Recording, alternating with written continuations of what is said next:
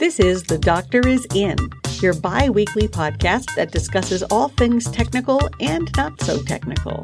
The Doctor Is In podcast is produced by ARRL, the National Association for Amateur Radio, and sponsored by DX Engineering, helping you shrink the globe.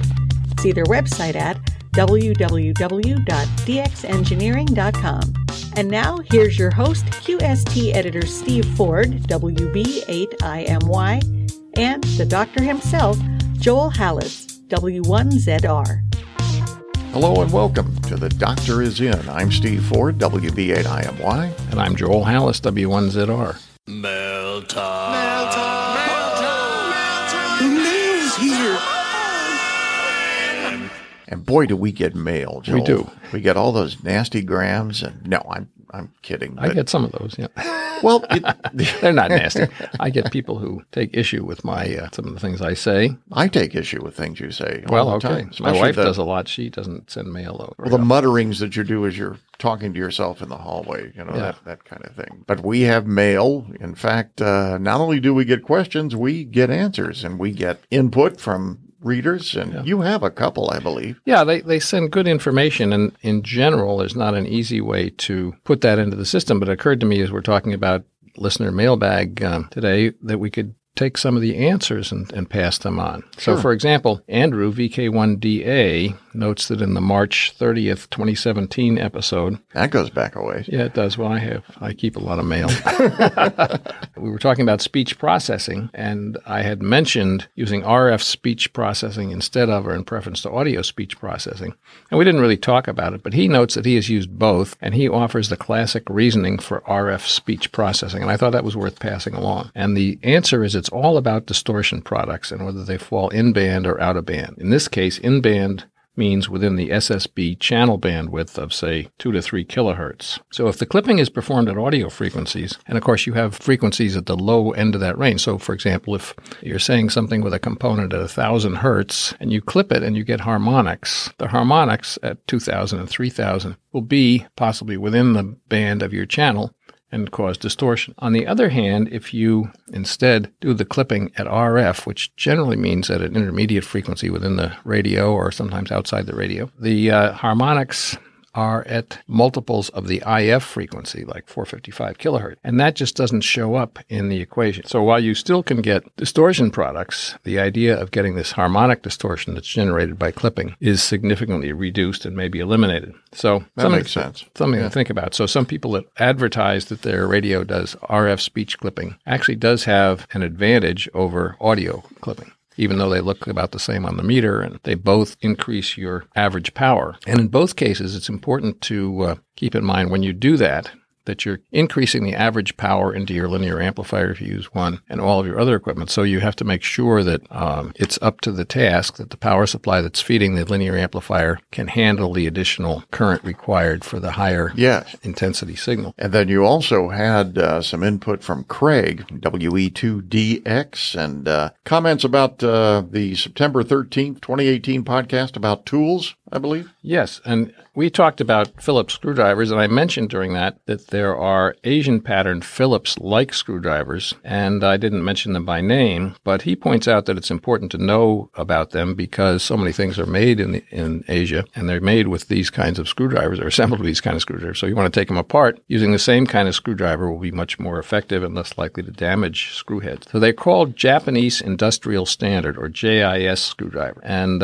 instead of trying to use a Phillips screwdriver that doesn't fit on your Japanese-made radio or some other radios too, you might want to consider buying a set of JIS screwdrivers, and then you won't damage the equipment. He works in bicycles for 30 years, and many of the bicycle parts come from Japan and China and require these tools as well. But he's found them absolutely necessary when removing case covers and almost all screws in Asian-built radios. So Craig recommends purchasing a set of different sizes, and you can get the set of 4 on Amazon or some other place for under $20. Oh, that's not bad. No, and it's good to have in your toolkit because you think about the fraction of equipment that we get that's made in Asia, and most of it made with this kind of screws, makes sense to have screwdrivers that fit. So I thought that was a very good comment, and I'm glad to be able to bring it. Absolutely. Back when we were talking about ground conductivity a while back, and not even that many podcasts ago. No, it was in the context of talking about whether dipoles have to be straight, and we mentioned that the patterns shown in books assume a certain ground conductivity, which probably nobody has. I mean, Right.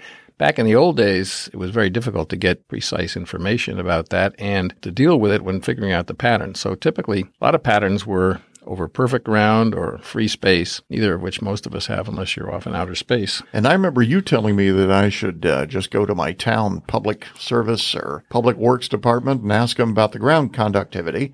And I told you they would just give me a blank stare. But we have heard from somebody who says that there may be alternatives. Yes, indeed. And he points out, Lou, N9WL, I don't know if he said his name, notes that there are ground conductivity maps in many ARL publications and other books, which is data from the FCC. And the FCC has more detailed ground conductivity maps. Like the books, the figures in the antenna book and so forth typically show the whole U.S. and give you a rough idea of what they are in different parts of the country. But the FCC has more detailed ground conductivity maps available on their website. And this data is actually used by all commercial AM broadcast stations who are required to use this to determine their ground wave effectiveness. And so if you call the engineer at a nearby broadcast station, they can tell you what it's like in your area much more closely than if you look at one of these coarse grain maps. Oh, I never thought of that. Yeah. So that's one way to do it. The other way is, and I hesitate to give links here because people say, well, you give a link and I can't write while I'm driving and I can't write while I'm jogging or whatever I'm doing while I'm listening. So if you need a link to the raw data, send me an email, and there's some chance I'll be able to find the link and send it to you. I certainly would have when I wrote this down, but good and that chance. would be doctor@arrl.org. That would work, and hopefully I'll be able to find it again. But it is on the FCC website, but I find that site tends to be a little hard to navigate at times. So that's a way to find the details for your area. In fact, I downloaded the whole thing, and it's a great big file with like 6 gigs of data. Geez. And it just, that's detailed ground conductivity information for, I don't know if it goes down to your street and house number, but it's pretty detailed. So, that gives you, rather than having to go with the extremes or with what I often use in publications, the EasyNet, what do they call it, medium ground or average ground, you can actually use the data for your location. I was surprised to find that I shouldn't have been, that my ground conductivity is much lower than typical. Oh. So, which makes horizontal antennas work better. That's true. That's and true. Vertical antennas work not as well. But anyway, it is what it is, and you're stuck with what you have, and this way you can find out what it is, and you can predict better what your antenna will do if you model it or do other things. Certainly. Well, let's take a break for DX Engineering, and we shall return. Okay. Our fellow hams have told us how much they love receiving the DX Engineering catalog. It's 132 pages of amateur radio heaven, packed with competitively priced equipment. You'll find everything from multiband Yagis to whip antennas, the latest bass transceivers to mobile radios, and every accessory under the sun. But the catalog only represents a small part of what DX Engineering offers. When you visit dxengineering.com, you'll find thousands of items from trusted names like ICOM, Yaesu, Kenwood, and Alinco. There's world-famous antennas from Optibeam, E-Antennas, and M-Squared, Roan and American Towers, plus many more. And shop a wide selection of innovative DX Engineering brand products. They're designed and manufactured by our team of amateur radio enthusiasts for hams just like you.